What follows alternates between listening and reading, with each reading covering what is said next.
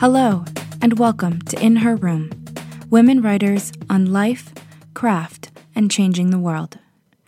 I'm your host, Sarah Blackthorne.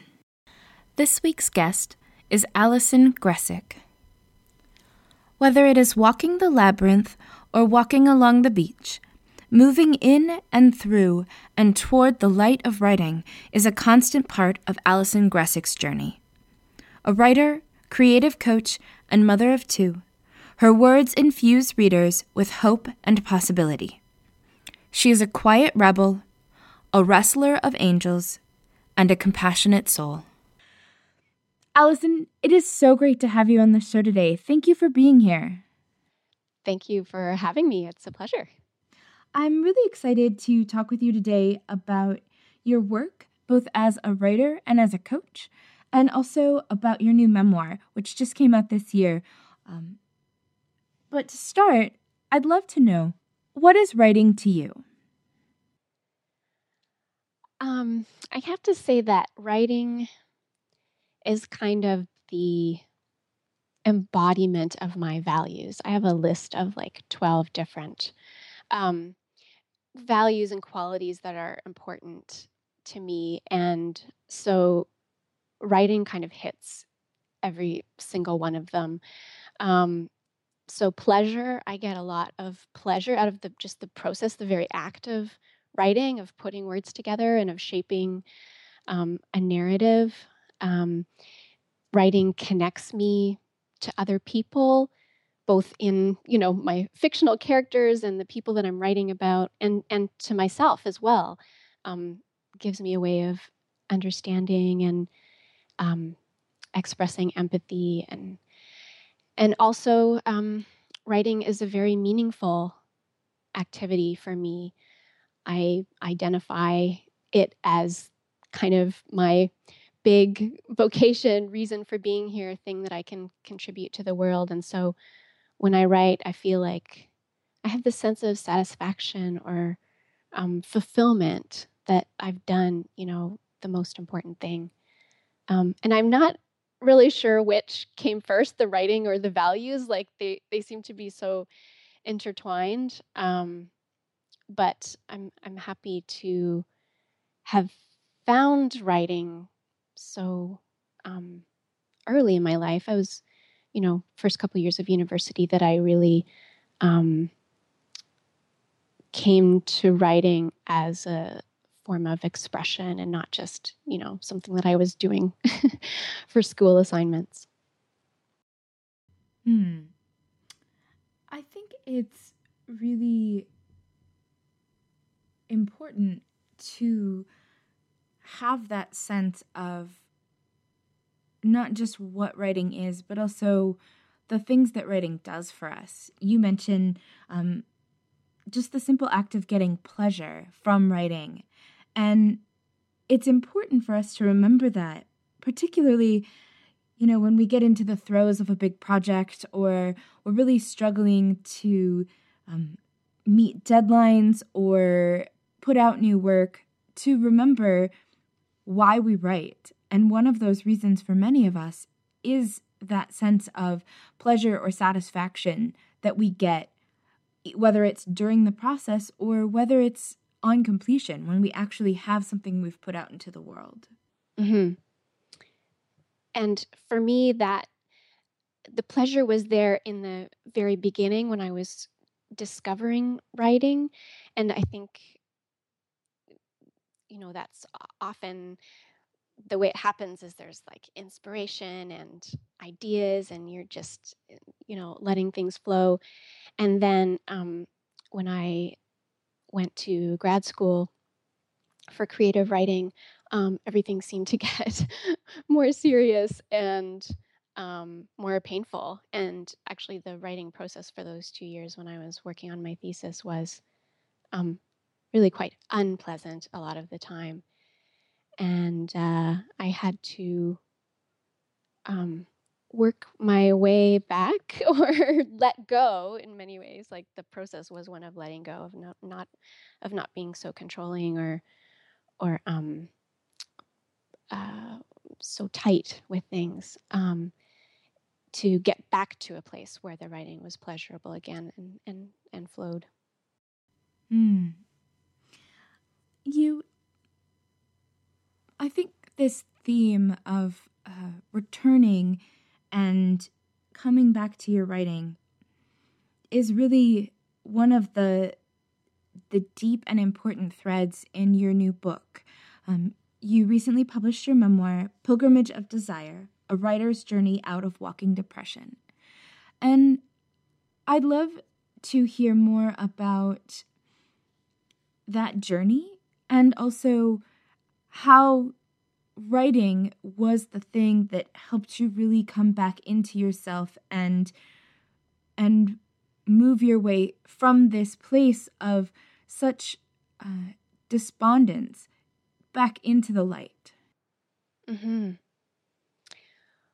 Well, the book itself covers about a year period when my family, my husband, and my 2 young kids and I sold our house and moved away from Ottawa, Canada, and spent time in Malaysia and in Europe.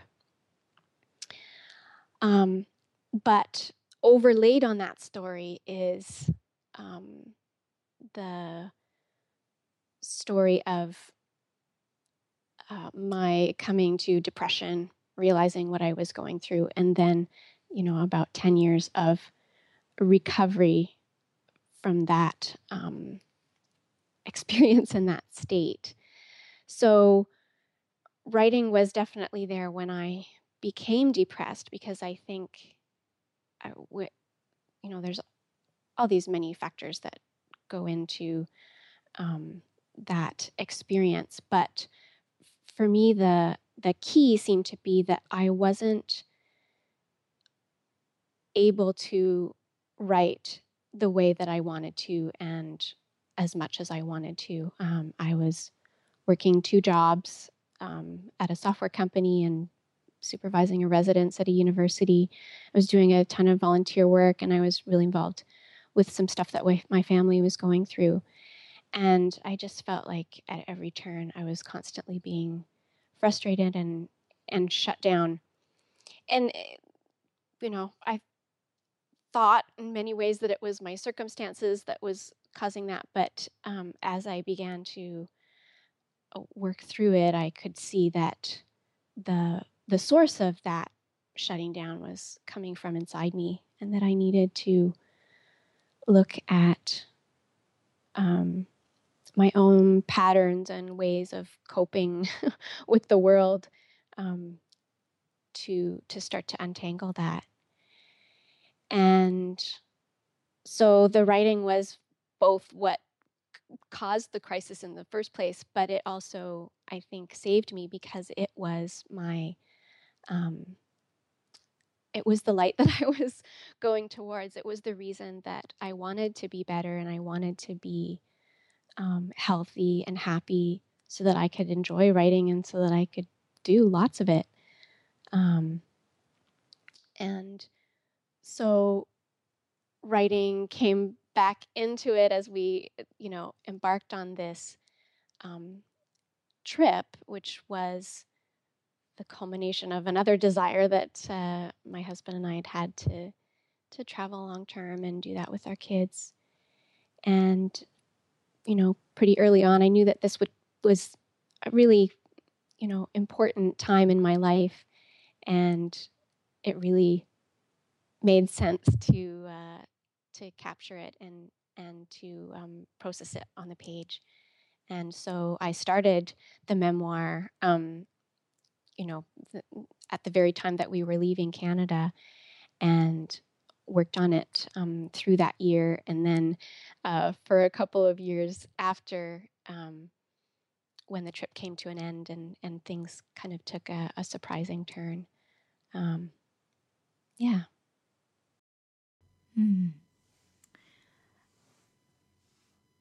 I often notice the theme, the metaphor, and the experience of walking and movement in your writing. a common metaphor that I've come across, and this may in part be because of my own connection, is this idea of walking a labyrinth and moving through a labyrinth, and that very specific shape and form of walking, but the flow of movement in general in your words. And I'm curious if you have a particular association with the labyrinth, or if that's a metaphor that you find useful in your work. My first physical experience with the labyrinth was at a women's retreat, probably a year or two after I started dealing with my depression. And it was quite a pivotal experience for me. And I wrote about it in the book.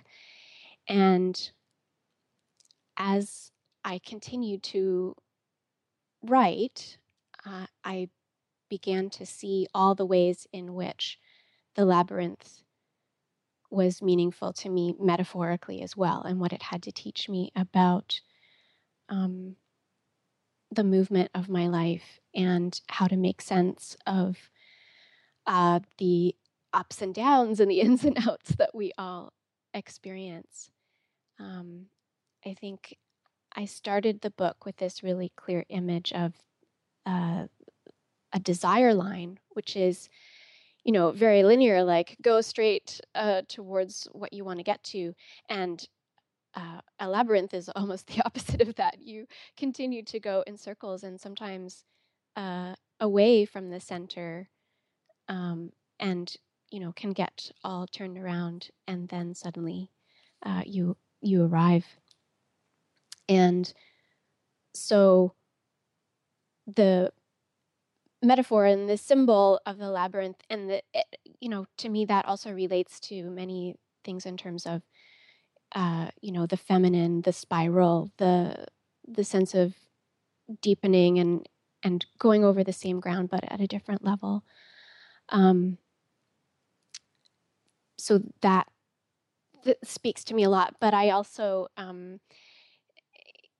feel that the physical act of walking a labyrinth has a lot to give as well. And so I'm living now in Vancouver, BC, and we have a number of labyrinths that are available to walk. And so I try to do that regularly. In fact, just in February, I had hosted friends and family at a labyrinth walk to celebrate the book being released. So, yeah. That's beautiful. And what an important experience to have, to honor this journey that is sometimes such a challenge. Walking depression can be so invisible and at the same time have such a huge impact on us when we're living through it. You wrote, you have a post that I think is really important to refer back to, and that is the 10 signs of walking depression, which is, I think, one of the first blog posts of yours I may have read. And I'm wondering if you could briefly touch on the importance of creativity and creation in overcoming symptoms of depression and of walking depression, and tell us a little bit about the coaching work that you do. Sure. I think the key message in that post, and why I wanted to write it, and I think why it's really hit a nerve and it still continues to get a lot of readers, is that, we have this conventional stereotype of what depression looks like, and it often involves sort of being incapacitated, like not being able to continue functioning in family and work and school and all of those things. But that wasn't my experience. I was clinically depressed, but I was also still, going through the motions of my life, like getting things done. Probably people would not have known or picked up on what I was going through, because one can get very good at faking it. And so I think it's really important to get this message out that it's possible to be really unhappy and still be, keep walking, keep going. And so the role of creativity in dealing with that unhappiness, for me, the source of that unhappiness was feeling like I wasn't doing my meaningful work, that I wasn't writing, that I wasn't fulfilling the purpose that felt the most important to me. And for those of us for whom that, that meaning is really connected to our creative work, it becomes more than just, a hobby or a pastime. It's something that feeds, our very sense of why we matter in the world, why our lives matter. And so when that's taken away, then you also lose the pleasure in other parts of your life too. So for me, the way back was not necessarily right away diving into my writing, because I was so sort of depleted that I didn't have the resources to do the work at the level that I wanted to. But I began to approach looking after myself and managing my life as a creative act. And so sometimes that looked as little as taking myself to a restaurant for lunch, and just calming my anxiety while I was there about, this is a waste of time. You don't deserve to do this. What are you doing? Or going for a walk, quitting some of the volunteering stuff that I was doing. All of this became a way to design and shape my daily life so that it could support my writing better when I was strong enough to come back to it. And so that's the work that I do now with writers and artists. I approach it from this experience and understanding of the state of depression and what that feels like and looks like. And I support people in the whole, in the entirety of their life, because writing life is not just about the hours that you spend at the page, but it's also everything else that's around it that can either detract or support that writing practice or artistic practice. And it's some of the most, coaching is some of the most creative and meaningful work I do now as well. It's sort of taken a place alongside the writing as something that feels really like an expression of my values again, and also really interesting and challenging. That's fantastic. I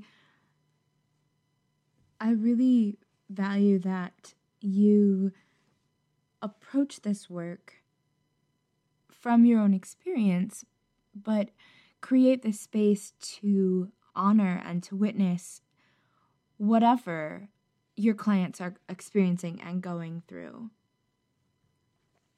I'm curious the best advice you've ever received.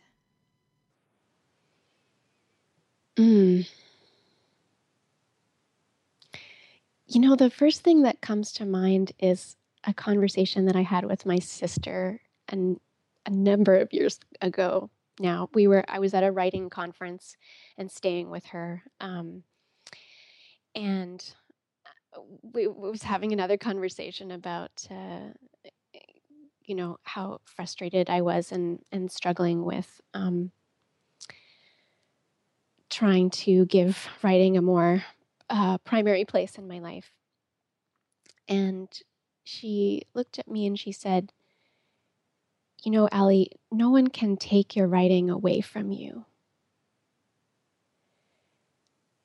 And that just framed things for me in a way that all of a sudden helped me see that that my relationship with writing was going to be a lifetime relationship, and that it was in my hands and it was my decision and responsibility about what that relationship would look like. And I think that definitely allowed me to take a more intentional and proactive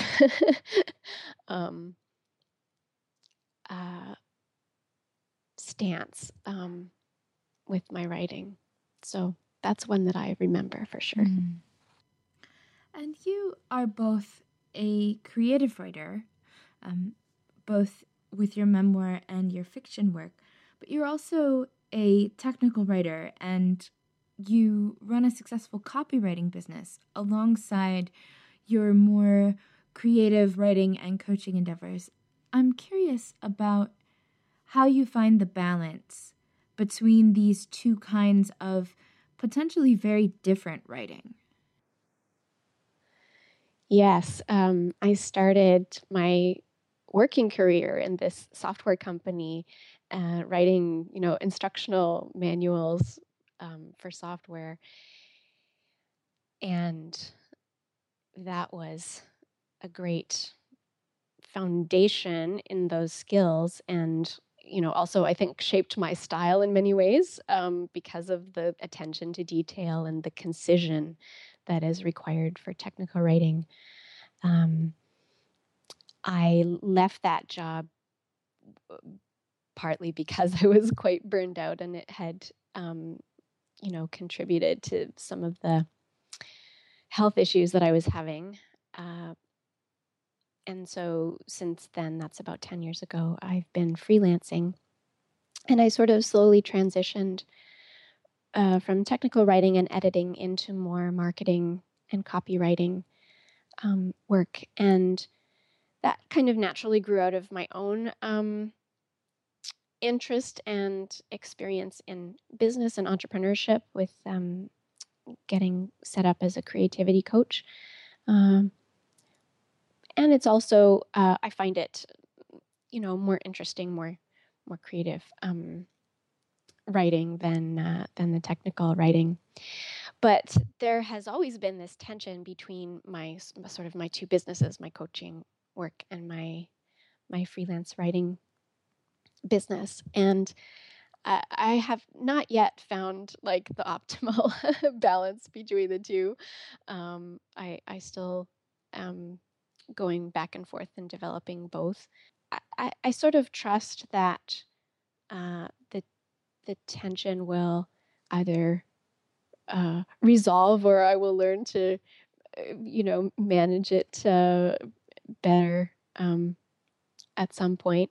But, life is constantly changing. My kids are now 9 and 7, and uh, they have different needs and requirements, and we're living in Vancouver for now, but that may change. We have a certain cost of living here that's kind of higher than when we were in Malaysia, say. So there's always um, adjusting and reconsidering going on as I, again, like kind of try to design my life to best serve my needs and my family's needs and the needs of the people that I'm working with. Mm-hmm. And being open to that conversation about, well, what are my needs right now? What are my needs in the future? How are things shifting? And how do we continue to design that life to meet those needs without slipping into despondence or ignoring really critical parts of ourselves? Mm-hmm. That was one of the big lessons of our trip and then of writing the book was, I think, through my 20s and 30s, I thought that I would sort of get things figured out and then arrive and it would sort of be smooth sailing after that. And that most certainly turned out not to be the case because, as I said, life continues to change. And but I think having a framework from which to approach that change, so things like knowing what my values are, knowing what my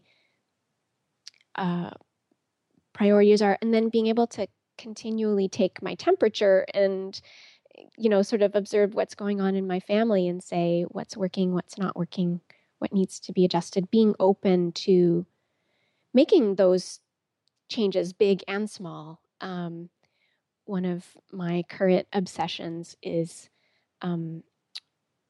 working with systems, creating systems and routines to sort of hold and shape my day, my work, and I think those, that's a way of helping yourself ride out the change and be able to be open to making changes intentionally because you trust that you have a way of adapting and smoothing smoothing out the bumps enough that you can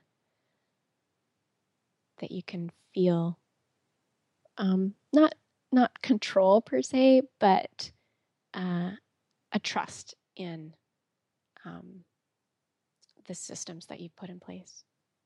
Mm-hmm. I am a huge advocate of systems as a way of managing and cultivating space. I think in my life, there are systems I have put in place that give me a significant amount of freedom where I might otherwise feel strain or conflict or stress. I can trust those systems and rely on them to keep me moving in the direction that I want to be going in. Mm-hmm. So I think there's something to be said for a systems theory that allows us to find our freedom within that small amount of structure to really expand and grow. Absolutely. I would love it if you might share some of your writing with us. I would love to do that. I have chosen an excerpt from the prologue of my memoir Pilgrimage of Desire, because I think it captures well what the book is about and who I am as an author. In the urban design world, planners have a name for the natural paths that develop along the shortest or easiest route between 2 points. They're called desire lines, from the French chemin du désir. You've probably seen examples in parks and on campuses. Someone takes a diagonal across the quad, and others follow until a dirt track snakes clearly through the lawn, marking the path of least resistance.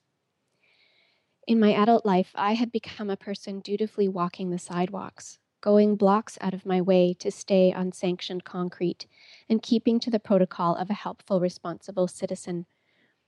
In my heart, though, I longed to make my own desire lines, cutting across the grass straight toward the objects of my affection, following foot-worn paths or tramping out new ones. Eventually, my psyche rebelled in the only way I would listen, bowling me over with a body slam of depression. At night, I huddled on the couch, paralyzed with anxiety, while my mind raced in obsessive thoughts that made me want to crawl out of my skin. The energy I needed to keep up with my commitments leached away.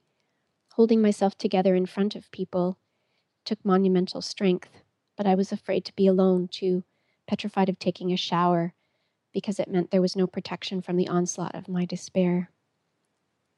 Worst of all was the loss of desire. The doctors call it anhedonia, a lack of interest in enjoyable activities, and it's a significant clinical symptom in the diagnosis of depression. In that state, I couldn't imagine anything to look forward to. Things I used to love no longer gave me pleasure. Food was just something to fill my stomach, and conversations with friends were dreary ordeals. For months, I couldn't muster the interest to read a single book. Writing was completely out of the question. And when there's nothing to want, to reach for, why get out of bed? Why go on living when nothing feels good? So many creative people I know are in the same quandary, pulled in two by these selves at odds, the good girl and the rebel. One craves order and action, always looking outward to see who she can serve and please. The other wants spontaneity and stillness, curling around her inner world to protect and savor the richness there. Both impulses are essential, action and reflection, yang and yin, the in and out breath that sustains life. But with one stampeding over the other, I was pulled off course, down thoroughfares I had never wanted to visit. In the core of my being, where the wise and sane part of me still resided, I knew that depressed was not how I was meant to be, despite the self-loathing voice inside that said, "You're weak, you're broken, you're pathetic." I knew I had so much to give. I didn't want to waste my life, caught in the riptide of these two conflicting forces. I had no choice but to look at the damage my good girl act was doing to me and begin to change my course degree by degree. After all, I still wanted to make something of myself that mattered. To other people, yes, and also to me. 10 years later, I am on an airplane with my husband and children flying to Hong Kong. The house we saved up for has been sold. The furniture I picked out so carefully, thinking it would shield me from existential angst, is gone. The unhappiness that dogged me in my 20s has disappeared. I am healthy and strong and filled to the brim with desire. We have set out on an open-ended trip around the world. My tall, wisecracking sweetheart Sean, our feisty 5-year-old daughter Leah, our goofy boy Nico, who's nearly 4, and me. In a nod to Joni Mitchell, we've named our adventure Operation Hejira, after her 1976 folk jazz album Hejira, meaning journey, was written on a car trip Mitchell made from Maine to Los Angeles. For me, Hejira is not just about the urge for going, but the urge to turn the journey into art. After a summer in Grosse Pointe, Michigan, living down the road from family, we'll spend the winter in Penang, Malaysia, and the spring in France and Holland. Sean's looking forward to visiting his Dutch relatives and bicycling the provinces. Leah is enraptured at the thought of swimming outdoors all winter. Nico is just happy that he's finally on an airplane. And me, I want to spend my year telling the story of this journey and the journey to the journey. How did I go from being a despondent mess to being strong and brave enough for Operation Hejira? Believe me, this endeavor is taking more strength and bravery than I've needed in a long time. How did I get the nerve to do something risky that takes me far away from the family and friends I love just for the thrill and challenge? And how am I going to build writing and coaching careers in the midst of an itinerant life with 2 young dynamos to take care of? Operation Hajira has me firmly pointed in the direction of my desires. I crave the color of travel, the simplicity of 2 suitcases, and the chance to work less and see more. I long for adventures with Sean and the kids and a view of the ocean as I write. I'm counting on desire to carry me when the road is rough. Thank you so much. You're welcome. What are you devouring these days? Well, the most recent book I read was Megan Dom's book of essays, The Unspeakable, which was excellent. Just the level of revelation that she is willing to go to, and just the timbre of her voice is just really unique and was a great companion. I do watch a fair bit of television, and my husband and I are enjoying the final season of Justified and the first season of Better Call Saul.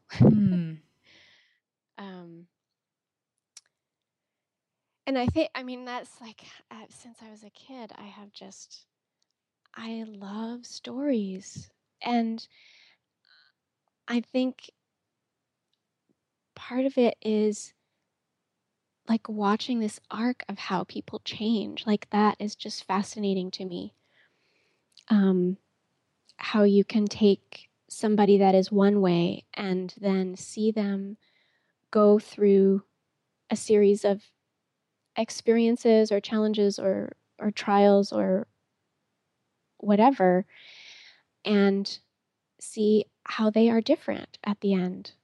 I think that's just an amazing human quality. And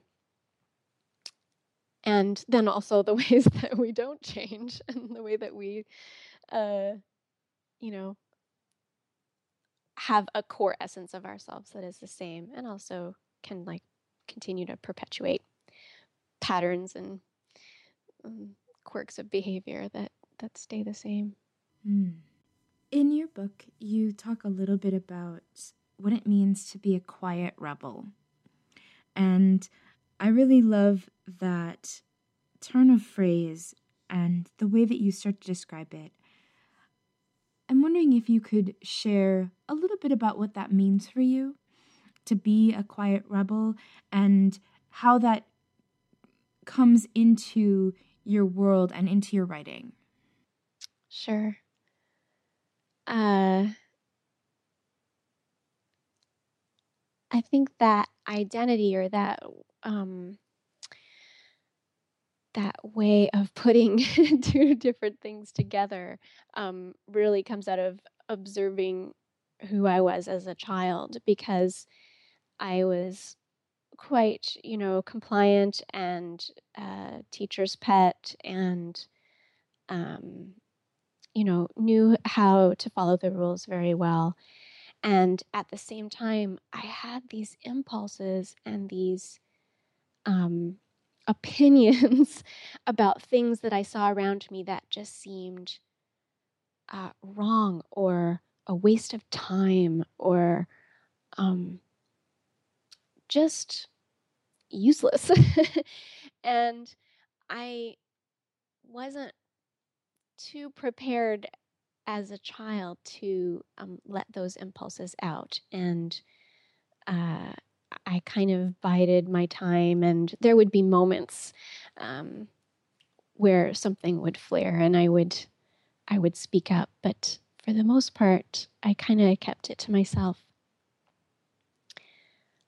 And our decision to kind of dismantle a life that we'd put together in Ottawa and travel long term felt like a rebellion in some ways. It was going against convention and, the way that our families expected our lives would look and what we would do. And that was, really felt like my public declaration that, I had this rebellious streak and that I had this inability to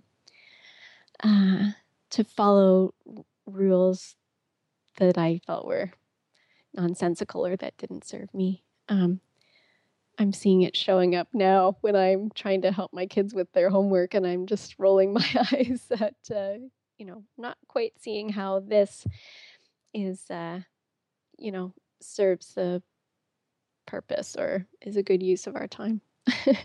So, yeah, it's still there. That's good. I think there's something important about having a little bit of rebellion in us that reminds us to ask questions. And for me, one way that my own rebellious nature manifests is wanting to get to the deeper why. Mm-hmm. And wanting to have a more clear understanding. Thinking about motivation and understanding the intention behind something. So I think it's a phrase that really can resonate with a lot of us as we're moving through and looking at our lives and really creating those lives that we want to live for ourselves. Mm-hmm. I want to open the moment for you to share some wisdom directly with the folks listening to this podcast. I would love to do that. Well, I would just want to say that I think we have so much to offer the world. And I believe that your desires to create and to put things together and to express what's inside you has been given to you, to me, for a reason. That our ideas and our skills have shown up to us because they know that you are the perfect person to make that real.